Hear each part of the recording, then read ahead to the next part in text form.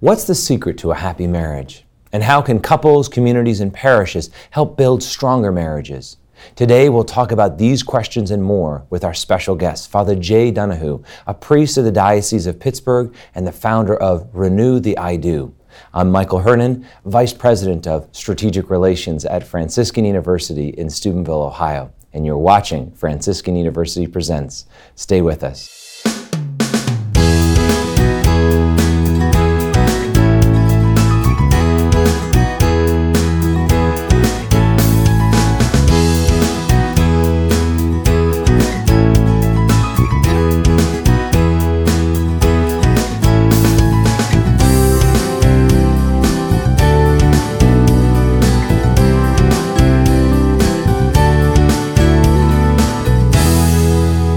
Welcome to Franciscan University Presents. I'm your host, Michael Hernon, Vice President of Strategic Relations here at Franciscan University in Steubenville, Ohio.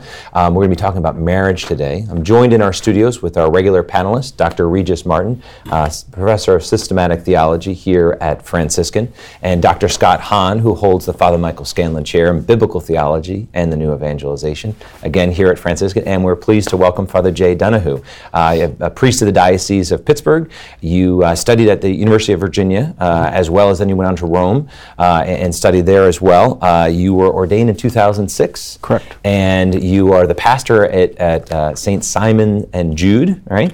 But you're also the founder of the Renew I Do Foundation, which will be the topic of our show today about marriage. But before we talk about that, I'd love to just talk a little bit about you.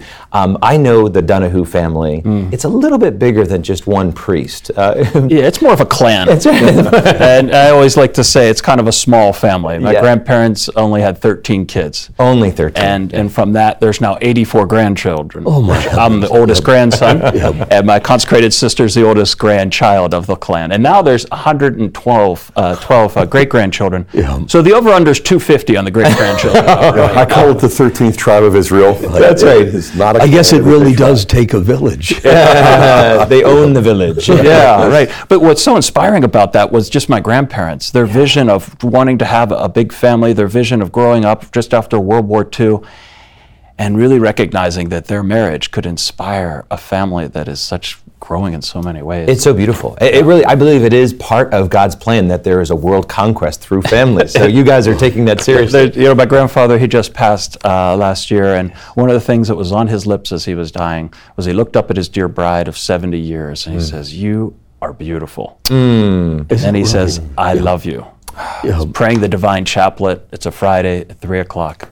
And that's when he passes. How beautiful. And to me, that's really what marriage is all about. It's the two spouses coming together and saying, we're on a journey to heaven. Let's just be open to God's plan. Yeah, and then when he opens his eyes on the other side, there's his mother in heaven who is even more radiant than his bride. And then being a priest, to witness that, my dear grandmother allowed me to come down and celebrate Mass right as he had passed. And so as I lift up the body of Christ, I see the body of my dear grandfather who inspired me to be a priest, and just thank God for a healthy marriage like that. Yeah. Knowing some of your relations in that large family, it is rich with the faith, rich with a legacy that your grandparents started. That is beautiful to see. Which is really, it is the plan. It is. But we're not currently living in that same state of affairs in the United States of America today.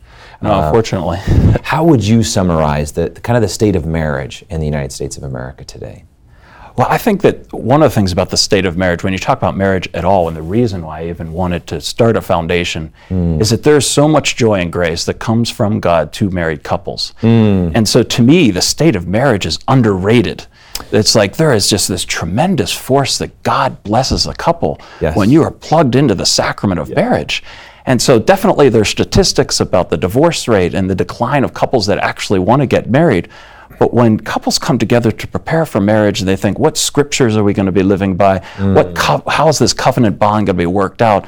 All of a sudden, this flow of grace comes into their hearts. And that transformative element at the most domestic, the domestic side of the church is absolutely incredible. So to me, marriage is underrated because there's so much grace that's just untapped right there when the bride and the groom come together and exchange those vows, it's not just a vow, it's an oath. And then they tap into this great power of God, and you're just like, okay, let's hold on for the ride, because when you see it lived out, it's just incredible the amount of power that they are plugging into. And so, but Father, how do you answer the skeptic? Because, I mean, this is wildly optimistic. This is Hallmark greeting card stuff. Right. Well, I'm a pastor, and Eliot talks about the gap between the idea and its execution, and there falls the shadow. I mean, marriage is under a shadow, a cloud of confusion and just bloody chaos. We can't even agree on what it means to be married. You can marry anybody. Absolutely. And T.S. Eliot says we had the experience, but do we grasp the meaning? Yeah, we missed the meaning. And that's what I think is happening now, is that we have this beautiful sacrament, and we're worried about what the cake's going to look like, if the music is set up right, and if we have the right dress on. Yes. Yeah. And so as I sit down with these couples that want to get married, I say, well, let's unpack what God's grace is going to do for you, with you, and in cooperation in this love, and not miss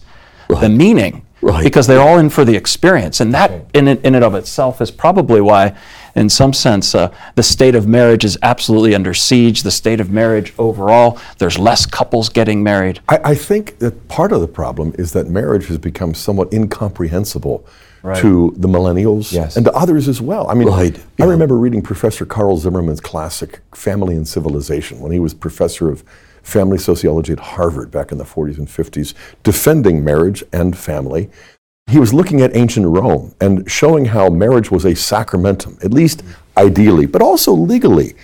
And it was just it wasn't just a part of the society, it really was sort of the most influential principle for the society. Now, Romans fell far short of that ideal, obviously. Right. But it just struck me that in our time, it isn't a structuring principle for our society, it's sort of an anomaly. Yeah. It's sort of like everything else in our society is left up to the individual, to my free choice, to what I experience and how I can come and go as I please. And then suddenly these marriage bonds prove to be bondage. I mean, it really is something that is incomprehensible how the church would expect people to do today what practically everybody strove to do for the last it's almost as if the catechesis that cries out to be imparted has to be a catechesis about nature before we can engage grace. I mean, there's a sense in which the natural institution of marriage and family is the greatest revelational event in nature, in the cosmos, and people don't get it. They're now clueless about it. I mean, how do you restore a kind of sanity before nature, the way things are, the givenness of being, the complementarity of the two sexes? I mean, it's got to be Adam and Eve, but nowadays it's Adam and Steve, or maybe, Adam and his pet dog Fido. Any connection works. Correct, and there's such a struggle in humanity to find love and to feel loved and to experience love. But if we do it in Christ, and that's what I think sets apart the Christian perspective, the Catholic proposal to marriage, if you will, is Christ's role in marriage. Yeah. And the way you restore humanity is by seeing it through Christ. And so I think that our nature, obviously, through grace is what will be able to be the successful way to live marriage out. A decade ago when the Synod on the New Evangelization was convened, then Pope Benedict got up and gave a talk that seemed to be somewhat extemporaneous. It wasn't on the schedule. But he spoke about the new evangelization and the crisis in marriage, and then he kind of held the two up to each other to show how it's not a coincidence that we need to re-evangelize so many Catholics and re-catechize them with regard to marriage, because the gospel is marriage, and marriage is how we discover the gospel. Yes. And so Christ and his bride, on the one side, is the supernatural grace that enables me and my bride to live it out in the natural order. And he was basically saying, apart from Christ, we never could do it, really, but now we know it, or at least we can really see it clearly. And I just think that this is, the key, because before you could keep your marriage vows through tradition, the contract, custom, and the moral fiber of the land. Now, apart from Christ, Jesus says, you could do nothing. That's right. But with me, you can do everything. That's right. And one other anecdote that I recall was, as a PhD student, still not yet Catholic, I was taking a course on religion and society with a Jesuit who taught in the law school and in the theology department. And Father Keefe was going on in the mid-'80s about the moral majority, about Richard John Newhouse, the naked public square. And he was in the middle of the lecture, and all of a sudden we saw him looking out the window. And he just paused, and you could tell he was interrupting himself. He said, all this debate about the role of religion in society, if Catholics just lived the sacrament of matrimony for one generation, the result would be a Christian society. But I digress. And he went back to his lecture notes. But none of us did. We were like, what was that? That was a bomb that just went off. Was that a hyperbole? And the more I reflected upon it, I thought, no, he nailed it. Yeah. With a laser beam insight, it's as simple as that and as difficult as that, too. He did nail it. Yeah. I've experienced it in my own family, and unfortunately you can experience when the marriages don't work out and how that just affects the children. And in a parish, because I'm a pastor, I've always felt church is about a family of families centered on Christ. Mm-hmm. And in my small family, it was easy to kind of envision that. But when you see how, if you get marriage right, then the children will come to church. It's amazing how it just cascades down. Yeah. And when you get marriage wrong, how the ill effects of that are what we feel in our communities today. It is, we've always talked about it as the building block of society, right? We've I think it was Pope Benedict had, at least paraphrasing him, that the family is the means and the ends of the new evangelization. Right. That this is the pathway. We've seen so many studies that have talked about how the family, I think it was that the family broke down and then religion broke down. Mm. So really, this is at the heart of who we are as Catholics. It's our theology, it's our eschatology, it's everything. And yet let's bring it down to the very personal level. As a pastor, you're seeing this, and I think this is probably the impetus for the foundation, the Renew I Do Foundation. What are some of the struggles? What are some of the problems you're seeing as a pastor in marriages today? Well, first you see the struggles before they get married. The pure, just living together, the cohabitation, the hookup culture, those types of things are the groundwork of which marriage will get lived out later. So the first thing we try to do in terms of our marriage preparation is encourage the couples to separate if they're cohabitating, and it's a struggle. It's not easy, but most of the couples that come to us in our parishes have been living together for quite a while, and that sows the seeds to a very challenging marriage. 33% of marriages increase their percentage of divorce under that type of a scenario. So we try to pray with them and let them see that there's a bigger, obviously the theology of the body is great help. But so the marriage preparation piece is extremely helpful to catechizing the couples and just trying to relate to them so that they can start the groundwork, the foundation to their marriage to be healthy. Then there are different stages that we see in marriage. 4 years in, maybe they're having their first child, and all of a sudden, this friendship between the two of them, there's an uncomfortable or a comfortable little baby there, and we see that sometimes that's where divorce can sometimes settle in those first few years. So we try to do more than just marriage prep. It's more, we'll walk with you. We're going to pray with you. We're going to celebrate with you. We're going to cry with you. Just as you've taken a lifelong commitment as a church and as a parish and as your pastor, I'm committed to you as well. And so I don't take lightly the 170 marriages I've done. I'm trying to walk with them and as a pastor to reaffirm that. And then one of the hinge years in marriage, I find, is around the 19th or 20th year. It's just, if you have a child or two, all of a sudden the kids are not needing you anymore. Yeah. And there's that uncomfortable feeling of, who did I marry? It's almost like we don't have a common enemy anymore. Yeah. it's like, here we are. Yeah. And so we find that there's a huge divorce rate right around that 19th and 20th year. And so those types of struggles are what we want to really try to prevent. So we do a lot of preventative maintenance in marriage. And then the 35th year, where it's incredible how some struggles that happen in more the seasoned marriages, and even some of the golden years, which you've never heard before, or the divorces and just the separations of the elderly, and you're like, wait a second, this is when you should be enjoying the golden times of your life. One thing you haven't mentioned yet in response to the problems is the internet. Correct. And pornography.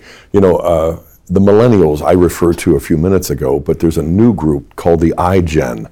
That is the internet generation, and those who were born from 95 on have never known life without iPads and iPods and iPhones and everything else. And they're now being described sociologically as completely the most non-religious generation that we have ever studied.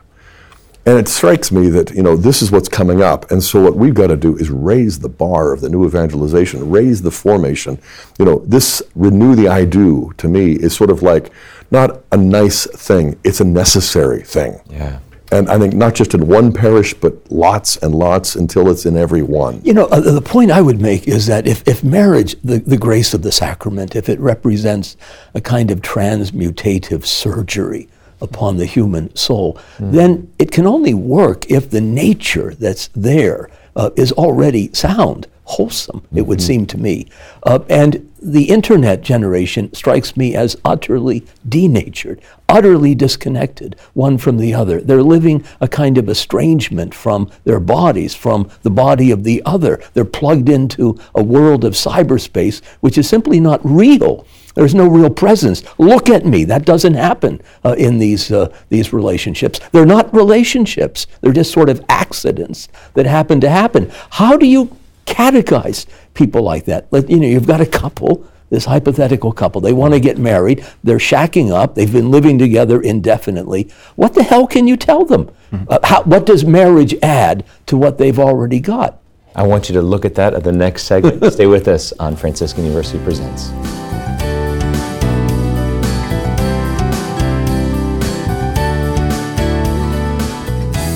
When I became a father, and when I first looked upon my son, just with that joy and that love that every new dad feels, for the first time in my life ever, I felt the Father's love in a real way. And I saw that joy and that love that I was feeling. I know that the Father looks at me in the same fashion. And one way having a child has enriched our marriage for me is to be able to see my husband in a new light as a father and love him in a whole new way as he's been transformed by this child that we have, the fruit of our marriage. When God created you, He made you like no other person. You are unique, singular, and unrepeatable. So shouldn't your college experience be the same? At Franciscan University of Steubenville, you'll find faith and reason, wisdom and grace, mercy and truth. You'll study under world-class scholars and seasoned practitioners who are committed to Christ and His church. With over 40 majors and pre-professional programs, you'll find the formation you need to succeed.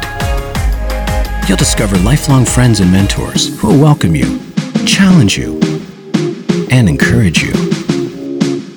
Because we believe as Catholics, we are not called to hide from culture, but transform it. At Franciscan University, you'll find more than just a college. You'll find yourself and an educational experience as singular as you are.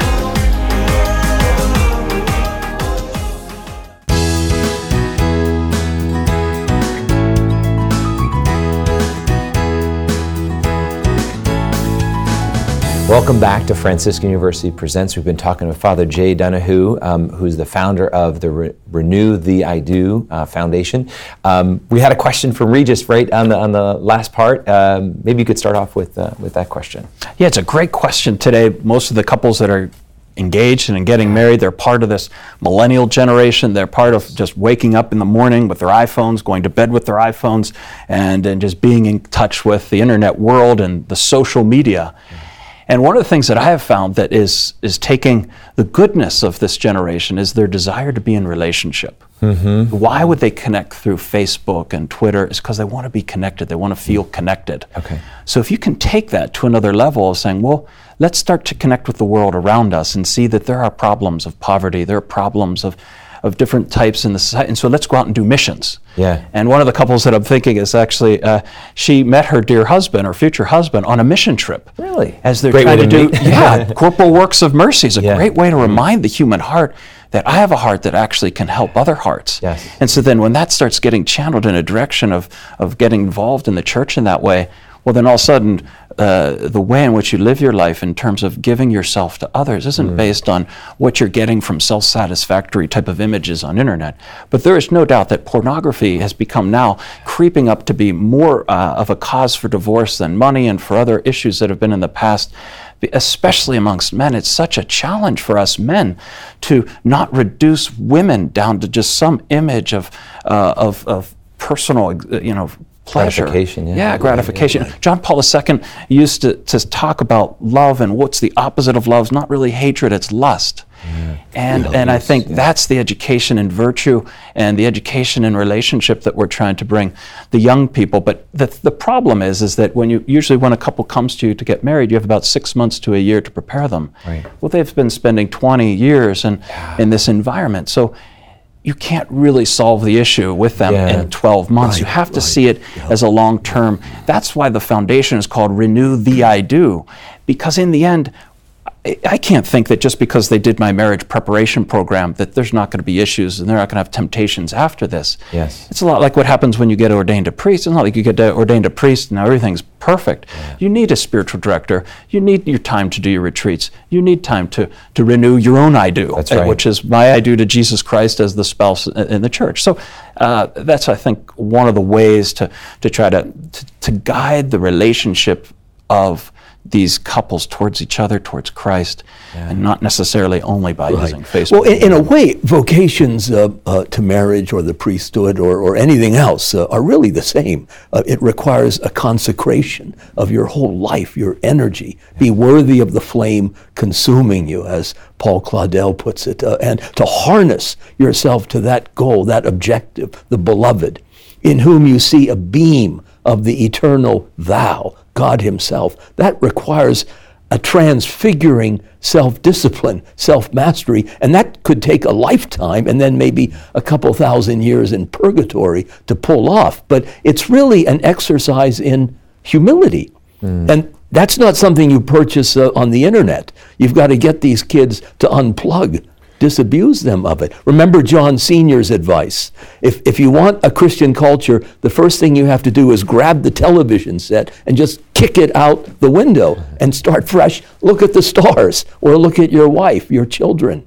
Yeah. Right, and the creative ways that I saw, like for example, my grandfather do that was to get a farm outside of Pittsburgh and go and make hay and go out and ride horses and play softball. Yeah, make babies and hay. That's a great combination. And so that was one of the things that I started to realize, is that when am I happiest is when I'm in relationship with my family and with God. Yeah. And I remember at UVA when I was studying there, I was in a fraternity life and in this whole type of atmosphere that I wasn't praying rosaries, we were more draining kegs than that. And all of a sudden it dawned on me that I was happiest when I was authentically loved. And internet can't give you that. No, and people realize that. And that takes, as you say, humility to realize that God exists and I'm not God. Right. I have a need for God.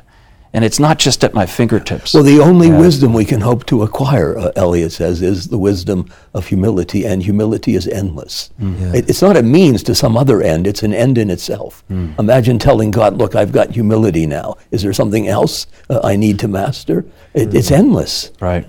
Coupling humility with determination, I think, is essential too. I remember when we were going through marriage prep, we were both Protestants, but we realized we have to be determined that divorce is not an option. It's not on the table. It's not even in the categories that we're looking at, you know. And I was talking to Kimberly about this last week after, almost 40 years. And she was looking back on her grandparents who were married and in love to the end, and they were also involved in politics and that sort of thing. But both of them came from divorced families. That's right. And back in the 1910s, the 20s, that was just unusual. I mean, it was almost unheard of. But it was their determination when they got married. They were tempted toward despair. And naturally, people who come from broken families are. But you can also then, with humility and with God's holy grace, you can be bound and determined to not let and then get whatever help you need. And in our book, Rome Sweet Home, we admit that we needed help. We went to Catholic counseling, and boy, it was really key, but it also showed us that the sacrament that we had, without even knowing we had it, was a reservoir, not just of a finite amount of water to draw from, but infinite grace, mercy, and forgiveness to draw from. And our determination plus that divine grace. Well, Father, you have probably found this to be the case in counseling couples. They don't want to be defined by failure. They want their marriage to be a success. Yeah.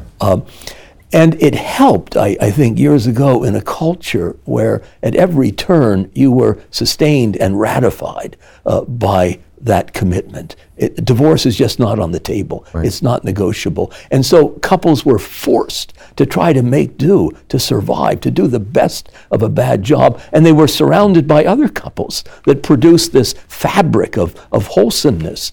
I'm struck by Nelson Rockefeller, who back in the early 60s wanted to be president, but he left his wife, walked out on his children, and that ruined him.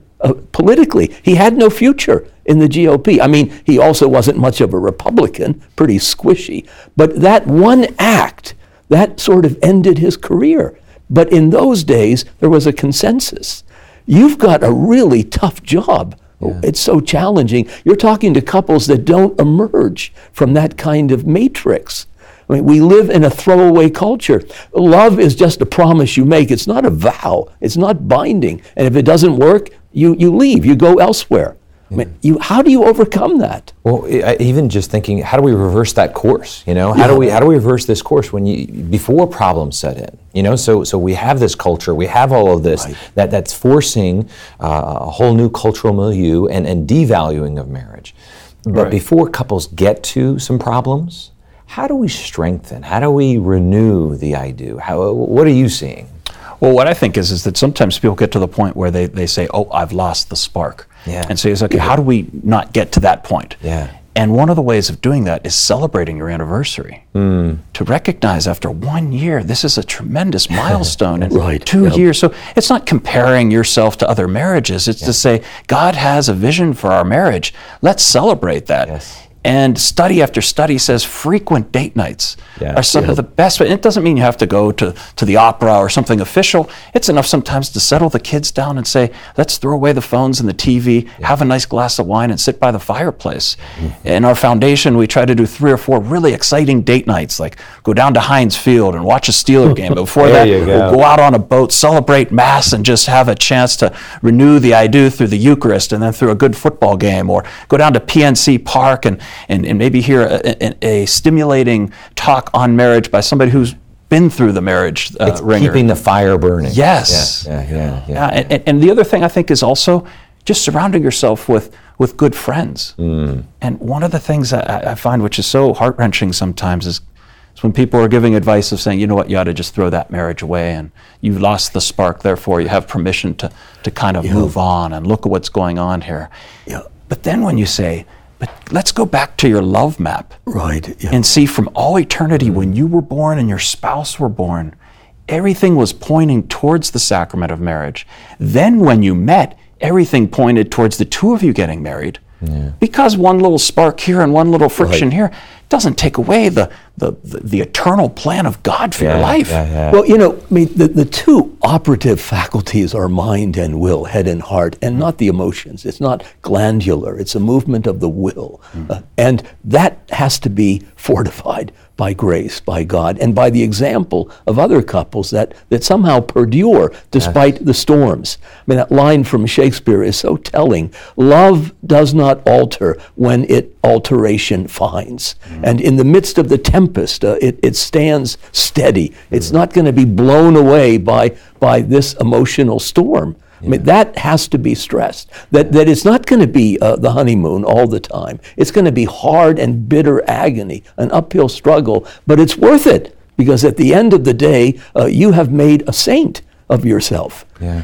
What I like about the list that you just gave us is that how it really puts flesh on all of that. Grace, PNC Park, Heinz Field, but also the river, dates, coffee, wine, whatever, It just seems to me that you're also surrounding married couples with other married couples who are enjoying this and each other.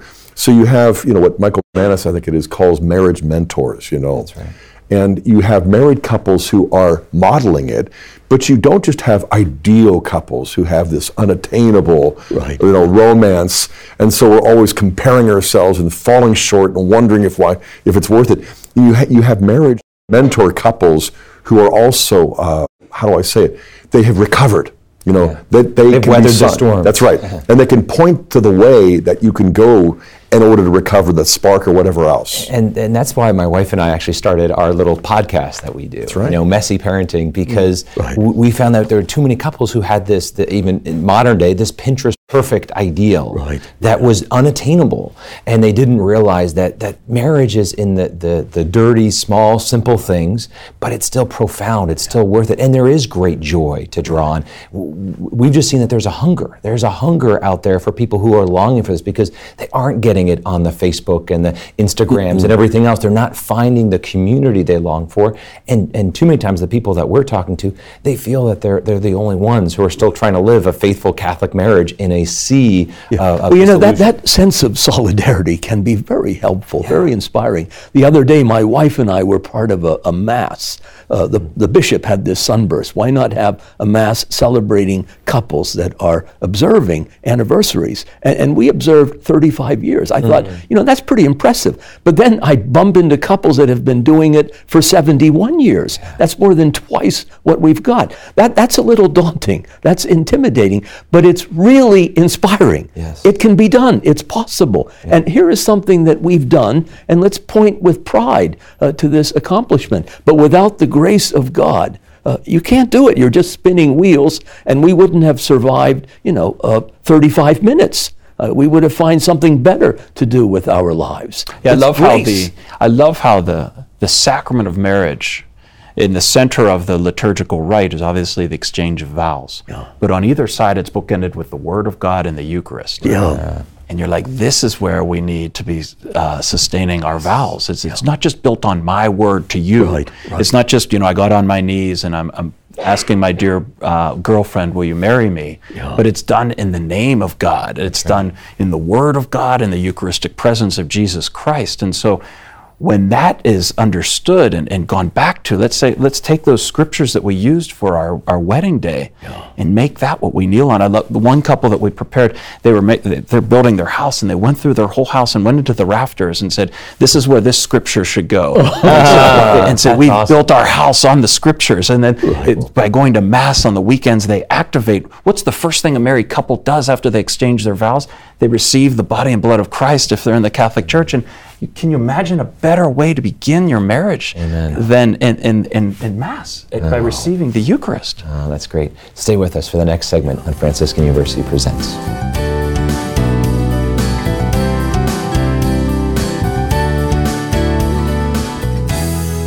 Now that we're 20 years married with teenagers down to 7-year-olds, we're at a nice phase that the children are all in school, so we can attend daily Mass. So we try to start our morning with attending daily Mass together. And I find that it fills my heart with love for my husband and for my children. And one of the things that sort of changed, we usually would be able to spend time together in the evening after all the kids have gone to bed, but now with teenage sons around, we spend time with them. There's a little more chaotic in the house, so we don't get as much time together then, so we have to think of other ways to spend time together. So we'll meet for lunch or for breakfast out, and that way we can still have and schedule some quality time together.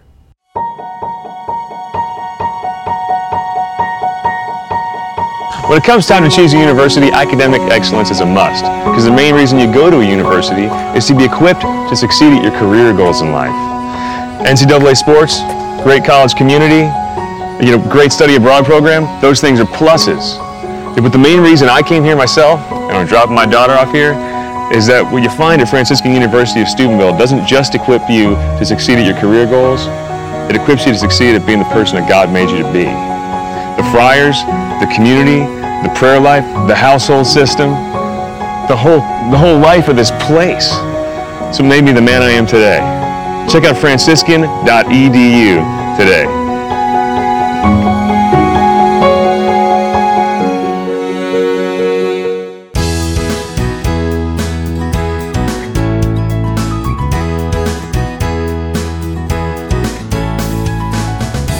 Welcome back to Franciscan University Presents. This entire program springs forth actually from the very heart of Franciscan University in Steubenville, Ohio. Right now we're recording this in our communication arts studios. Our students are operating the cameras and equipment. Our faculty are regular panelists here on the show. We've been talking to Father J. Donahue about marriage.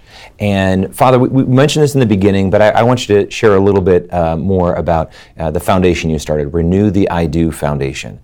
Why did you start it? We've kind of painted a picture of marriage, and so I think we get a clearer sense of why you did it, but yeah, even before I jump in, my dear sister Colleen went to school here at Franciscan University, and one of the things that she came to me with when she was discerning the vocation to marriage, because she had discerned whether she'd be consecrated or not, she came to me with her dear boyfriend, and they both had a great problem. One came from more of a Benedictine spirituality, the other Franciscan, so the confluence, the two prayer styles, one doing the liturgy of the word, the other's more spontaneous Eucharistic adoration. They say, how do we do this? How does this work? And I love that type of question because as a pastor, I know that the key to marriage is prayer, is being on our knees. And one of the things that happens in the sacrament of marriage is it's the one sacrament that I don't perform, you could say, whereas baptism, I have the words to say, or the Eucharist, but in a marriage situation, in the marriage sacrament, it's the husband who's the minister to the wife and the wife who's the minister to the husband. And so therefore, one of the things that I started to see is that when the husband is asking the wife, what should I be interceding for God for you for? And in my prayer, know exactly what is in the heart of my wife. Yeah. And then the wife turning to her husband and say, deep down, this is what I want the Lord, this is what I need. Can you pray this for me? Right. Can you imagine how that must move the heart of God the Father? Yeah. Seeing a husband on his knees for his wife and a wife on her knees for the husband. So at the heart of it for me, there's a very simple thing that hopefully Renew the I Do accomplishes, which is encourages couples to pray together. Because a couple that prays together stays together. Yeah. And so as a priest, we have to tackle so many problems every day as a pastor. And when I started to calculate the amount of time that I dedicate to the theme of marriage was maybe 5 or 10% because of all the other things. But of that 5 or 10%, a lot of it was dedicated to marriage preparation or to unfortunate divorced couples going through an annulment. Yeah. Well, if you notice, that's not marriage ministry. Right. It's pre and almost post. Correct. So I'm thinking, well, as a pastor, what could I do to try to create an atmosphere where I would have to, so to speak, work with married couples? And so one of the first things I did was I asked several couples, what can we do to encourage your marriage so it doesn't just survive? Lots of survival techniques out there. Right. Yes. But how do we get your marriage to thrive? Okay, yes. And they were like, I said, well, why don't we reaffirm your vows? Yeah. So all of a sudden 50 couples came together in the sanctuary and they looked at each other again and said, after X amount of years, I reaffirm my love, my life, and I sacrifice totally for you. And it was so I was just moved by the Holy Spirit at the time. There was a priest celebrating with me. They were both crying watching them do it. We're like, whoa, we're so surprised that that prayerful looking into the eyes of your spouse, knowing how God can play such the essential role is what inspired me to say, it's a curious conjunction. You have human passion, but you have it harnessed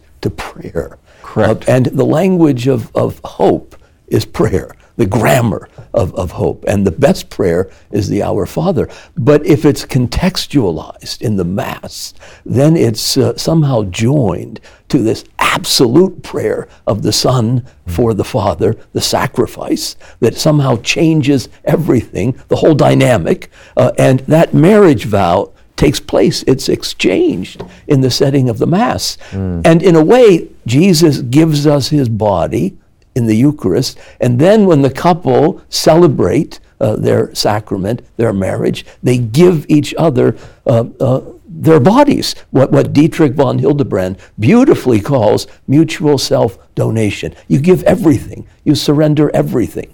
It's not a contract.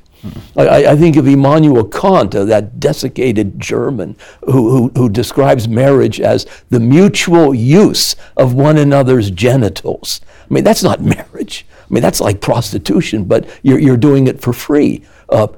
Marriage is a vow, and the consecration of the couple somehow inserts them into the eschaton, into the life of glory. And every act of love is a foretaste of that glory that we hope will await us on the other side. That's a pretty sublime adventure. Right, it's not exchange of paper like a legal contract, it's exchange of persons. Yeah. And so when you start to engage that with married couples, all of a sudden they're like, well, could we do more of this? Say, well, let's go do some wine testing, and at the same time have a mass. And so all of a sudden this started to just kind of flow into, well, why don't we do more renewals of vows? Yes. Sometimes at Mass there would be this World Day of Marriage, which anybody stands up and you get the whammy from the priest. It seemed impersonal, and sometimes your spouse wasn't at Mass with you. That's right. And so we said, well, why don't we do this just for married couples to come together and look each other in the eyes again and reaffirm what they did 20, 30, 40, sometimes up to 70 years ago. Wow. And then we started to do the research and look at things and say, frequent date nights plus prayer is a good combination to sustain marriage. Well, I was just going to ask you this, and maybe that was the answer, but what are some of the things when you look at healthy and strong marriages, what are some of the characteristics of those couples? Well, definitely a Christ-centered marriage, a vibrant prayer life, going to Mass together, like I said, getting on your knees and asking your spouse, what is it that I should be storming heaven for on your behalf? Yeah. And each of them knowing what is in the... It would just be great if anybody is watching this show, ask yourself, do you know what your spouse wants from God right now? Do you know in your heart what it is that they're asking? And if not, ask them today, and ask them every morning. And when you return at home and you see each other again, I've been praying to God for you for this, and how's it going? So that's then there are date nights. It's amazing. You see some of these studies that come out just of going on fun date nights. Yes. Like I said, sometimes it could just be done at home, but we try to make them something that you can't organize on your own, like having a priest available to celebrate Mass for married couples. That's awesome. An Oktoberfest where you're doing beer tasting, and then all of a sudden you're square dancing together, and you're at Mass. This is, I think, it's huge. So important, because as you describe, some of the ideals, I'm thinking I fall short of practically every one of those. I've got a lot of room for growth. On the other hand, when you described how it is that all this time was spent in marriage preparation or in annulments, our own practical experience in corporate business, you would never focus your factory upon job interviews and unemployment benefits. You'd focus on the job training, so that as people become, habituated to their work, you want to give them new skills, and I think that's what this is doing. Perhaps because it's so sacred, we wouldn't apply practical common sense to it. We would just kind of leave that to the realm of the religious, but all the more because it is not just a contract, but a covenant and a sacrament. These practical things are needed, but I want to insert one other suggestion, and that is frequent confession.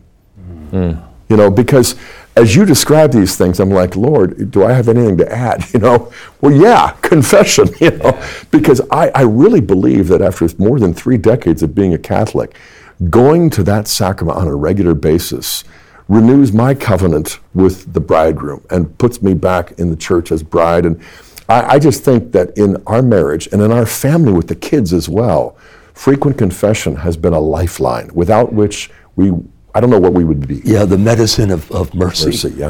Somebody once said that marriage was invented so that men might realize that they really do have problems. They have faults, failings, because their wives are pretty good at spotting them, even from a great distance.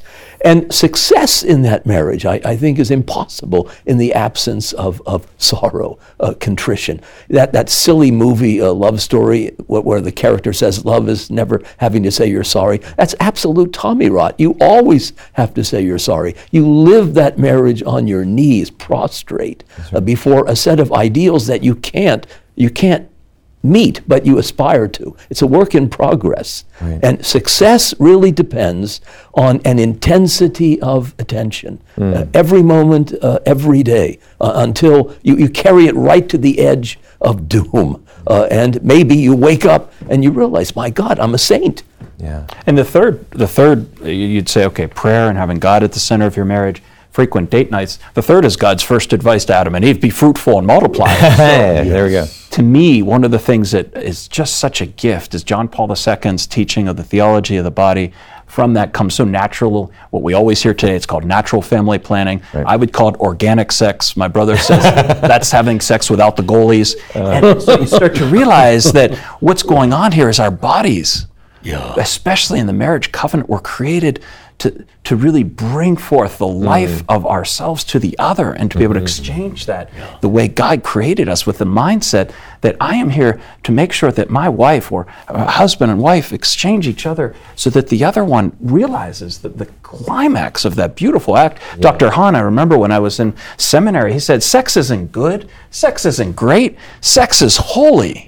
Amen to that, because organic sex is all about allowing God's fruitfulness. Non-GMO. Yeah, exactly. So it's incredible how by allowing the Lord's rhythm at which the woman's body ticks to be the way in which the couple comes together is beautiful. I have a cousin who married a baseball pitcher. He pitches for the Seattle Mariners now, and the two of them are in what they call the couples to couples leagues, which are couples helping other couples to be able to live that intimacy in marriage at the pace, at the cadence of the woman's body.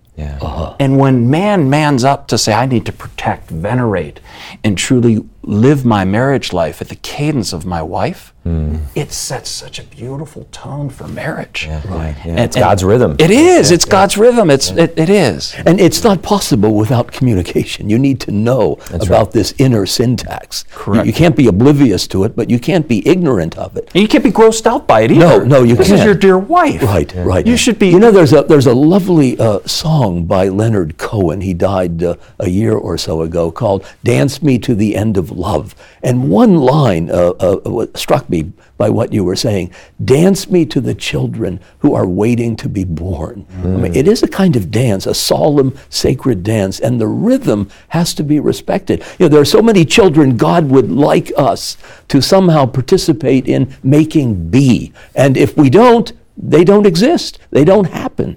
I mean, being fruitful is part of the marriage experience, but also it's forever. I mean, that, I think, is the sticking point. I mean, having babies, that just sort of happens, but knowing that you've got to do this forever, you have to endure this, celebrate this forever. I think for a lot of people, that's really the challenge, because everything else is finite. There's no statute of limitations on a marriage. You have to carry one another into the kingdom of heaven. That's powerful. Well, stay with us for the final segment of Franciscan University Presents.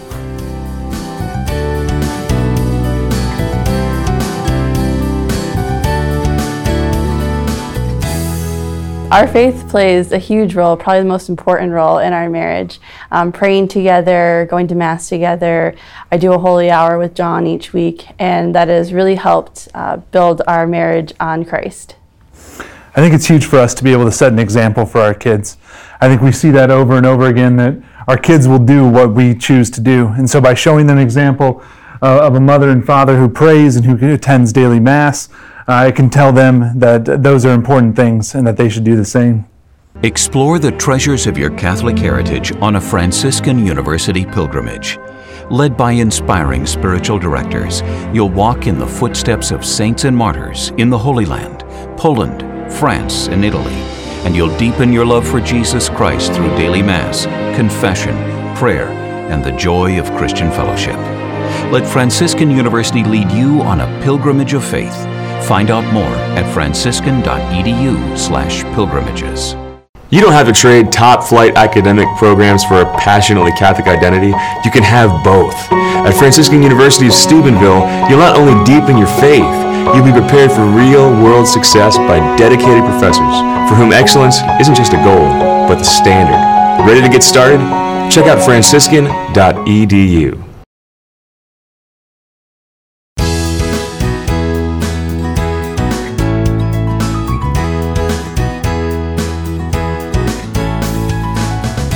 Welcome to the final segment of Franciscan University Presents. We've been talking about marriage. Regis, could you start us off? Yeah, Father, thank you so much for coming and for everything that you've said. I'm really struck by how winning your style is and how full of wisdom, grace, and truth. And your remarks seem to me to be a source of great comfort and insight, and I trust our viewers will be suitably edified and galvanized to try and make their marriages better. Chesterton has a great line. He describes marriage as an adventure, like going to war. And that's a wonderful irony, sort of like the irony of a celibate priest saying wonderful things about sex. I mean, you and Karavatiwa had that facility, and you're in good company. But I think what Chesterton means is, it is like going to war, but you're on the same side. You're not at each other's throat. And it's a struggle, it's a drama, it's a conflict, and sometimes it assumes titanic proportions because it's against powers and principalities, finally. The agent of disorder is the devil, and he's determined to destroy marriage because that's the key, I think, for winning the war. And we can't succumb. We have to fight against him, but we fight together, and we fight in the trenches. And that's what makes the Catholic imagination, I think, so liberating, so salutary, because it doesn't force me to imagine that at the end of the day, I have to let go of all this stuff. And with a kind of indecent haste, I rush into the arms of God. The Catholic imagination invites me to carry everything with me, all this baggage, flesh and bone and brain, all of that, and get it baptized, sanctified, and carry it with me into the heart of the unimaginable other, God himself, which means if I'm going to make it, if I'm saved, it will not be in spite of my wife, but because of her. We save each other. We minister to one another. It's not accidental that the couple confect the marriage. They consummate it. And so they also confect each other's salvation in cooperation with his grace. And there's always plenty of it. And I'm so encouraged by this ministry because you're trying to highlight the importance of recourse to grace, to God, to prayer, to the Mass. And that has to work. Yeah. So thank you. Thank you. Scott. Yeah, I also want to thank you for the pastoral wisdom. And I'm grateful that you were the pastor at St. Simon and Jude. They're my patron saints. I was born on their feast day when I wasn't even Catholic, and of course, Simon is a zealot and Jude is the patron of lost causes. And you are a zealot. You are zealous for marriage. And a lot of people think of it as a lost cause. And it's not. I remember coming to Steubenville as an employee professor more than a quarter of a century ago and hearing Father Benedict Rochelle address a tent full of high school kids. And it was entertaining until one point he just said, I predict that in 50 years, I won't be here, but all of you will, practically. But nothing we all know will be here except the church and the sacraments. I remember thinking, what a woeful prediction. What a dire statement for high school kids. But I think he was right. But I think if he is right, it is not a dire prediction. It's a message of hope, because if all that's left is the church and the sacraments, that's really all we need. Marriage, the Eucharist, confession, and all the others too. But I think you are onto something. The sacrament doesn't make it easy. The sacrament is what makes it possible. And it's also what makes it salvific. Nothing in my life experience has been greater frustration than marriage. Nearly 40 years into it, nothing has been more fulfilling than marriage, and the fulfillment surpasses the frustration 100 to 1. And yet there's still frustration, and there's still the need to renew the covenant and the graces and all of that. And so I sense that your zeal, plus the practicalities of the renew, the I do, the date nights, the prayer, the Eucharist, the plain and ordinary things that are invested with the extraordinary grace. I mean, this is the path of pedestrians who want to get to heaven and become saints. Yeah. Right. Amen. Amen. Father Jay. True. My dear grandfather, he said to his wife on his 50th anniversary, the only time I didn't love you was before I knew you. And there's something about that that romantic way of looking at a bride after 50 years and still say that. And he would be the first to admit the only reason why he can say that is because of God's grace. At St. Bede's Church in Pittsburgh, they got married just after Christmas. And what happens there? You have the words of your vows, and then you have the action of the consummation. And so there it is, words and deeds built on God's grace. That's the fundamental building block to a successful family. And I'm so grateful to God that my vocation as a priest is one in which when I see the bride coming down with her dear father, I ask myself, do I love the church as much as this dear groom loves this bride right now. Yeah. And so the first thing that comes to me when I think of Renew the I Do is my own priesthood and renewing my I Do. And when I see married couples, whether they're in a difficult state or in a state of bliss, it's all the same. To me, it's what can Jesus Christ, what can God's grace, how can that, through their sacramental love, be transmitted? And so one of the things that, to me, for Renew the I Do, which I hope people can take home with them today, is to get out your love maps and see how God's will brought you together.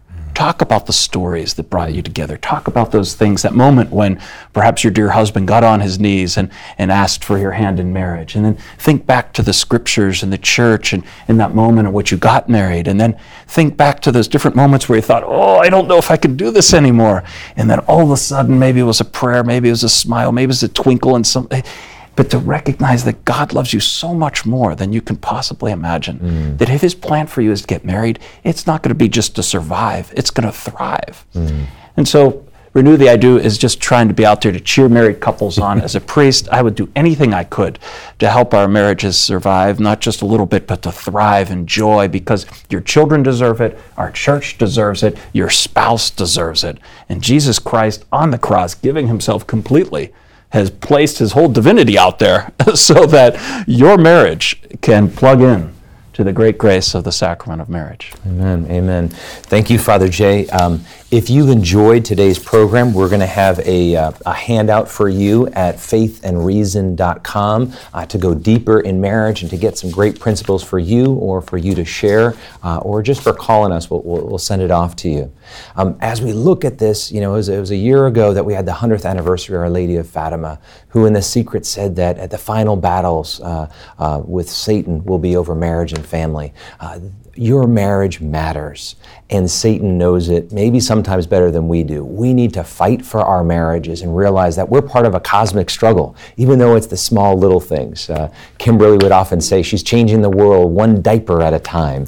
And it's through these small little gifts of love in our marriage that's going to help renew and restore the order that our society is longing for. Sometimes we think we can get too caught up in the big picture and we forget the small things that are right in front of us that we really can influence and we can really control. So recognize that you're in this battle, and then go to your knees as a couple. As my wife and I have been married 20 some odd years, we've been through many struggles with our kids, but when we have that united front together in prayer, it makes all the difference in the world. It's that tapping into our sacramental grace. This is a grace for us, and that's how we parent, that's how we live and love each other, because we can do nothing apart from Christ, and that's what that sacrament's there for. Do we renew the grace of that sacrament in our daily lives? And then are we building community? Are we looking for other couples through Renew the I Do, through others, that you can really strengthen your own marriages and marriages throughout our world? I want to invite you to be a part of Franciscan University's mission. We want to educate, to evangelize, and send forth joyful disciples. So come and be a part of our program here at the university, studying and earning your degree, or through our online programs. Join us at our dynamic and really life-changing summer conferences, or travel with us on the sacred and beautiful pilgrimages around the world, or go to faithandreason.com to be equipped for the new evangelization. Father, could you close us with your blessing? Yes, and I think we should also ask St. Rita to pray for us, patron saint of matrimony. Yes. May the blessing of Almighty God, the Father, the Son, and the Holy Spirit descend upon us and remain with us forever. Amen. Amen. Thank you. Thank you. To download the free handout on today's topic, go to faithandreason.com. Email your request for the handout to presents@franciscan.edu. At faithandreason.com, you can also purchase past episodes of Franciscan University Presents, or request today's free handout and purchase past programs by calling 888-333-0381. That's 888-333-0381, or call 740-283-6357.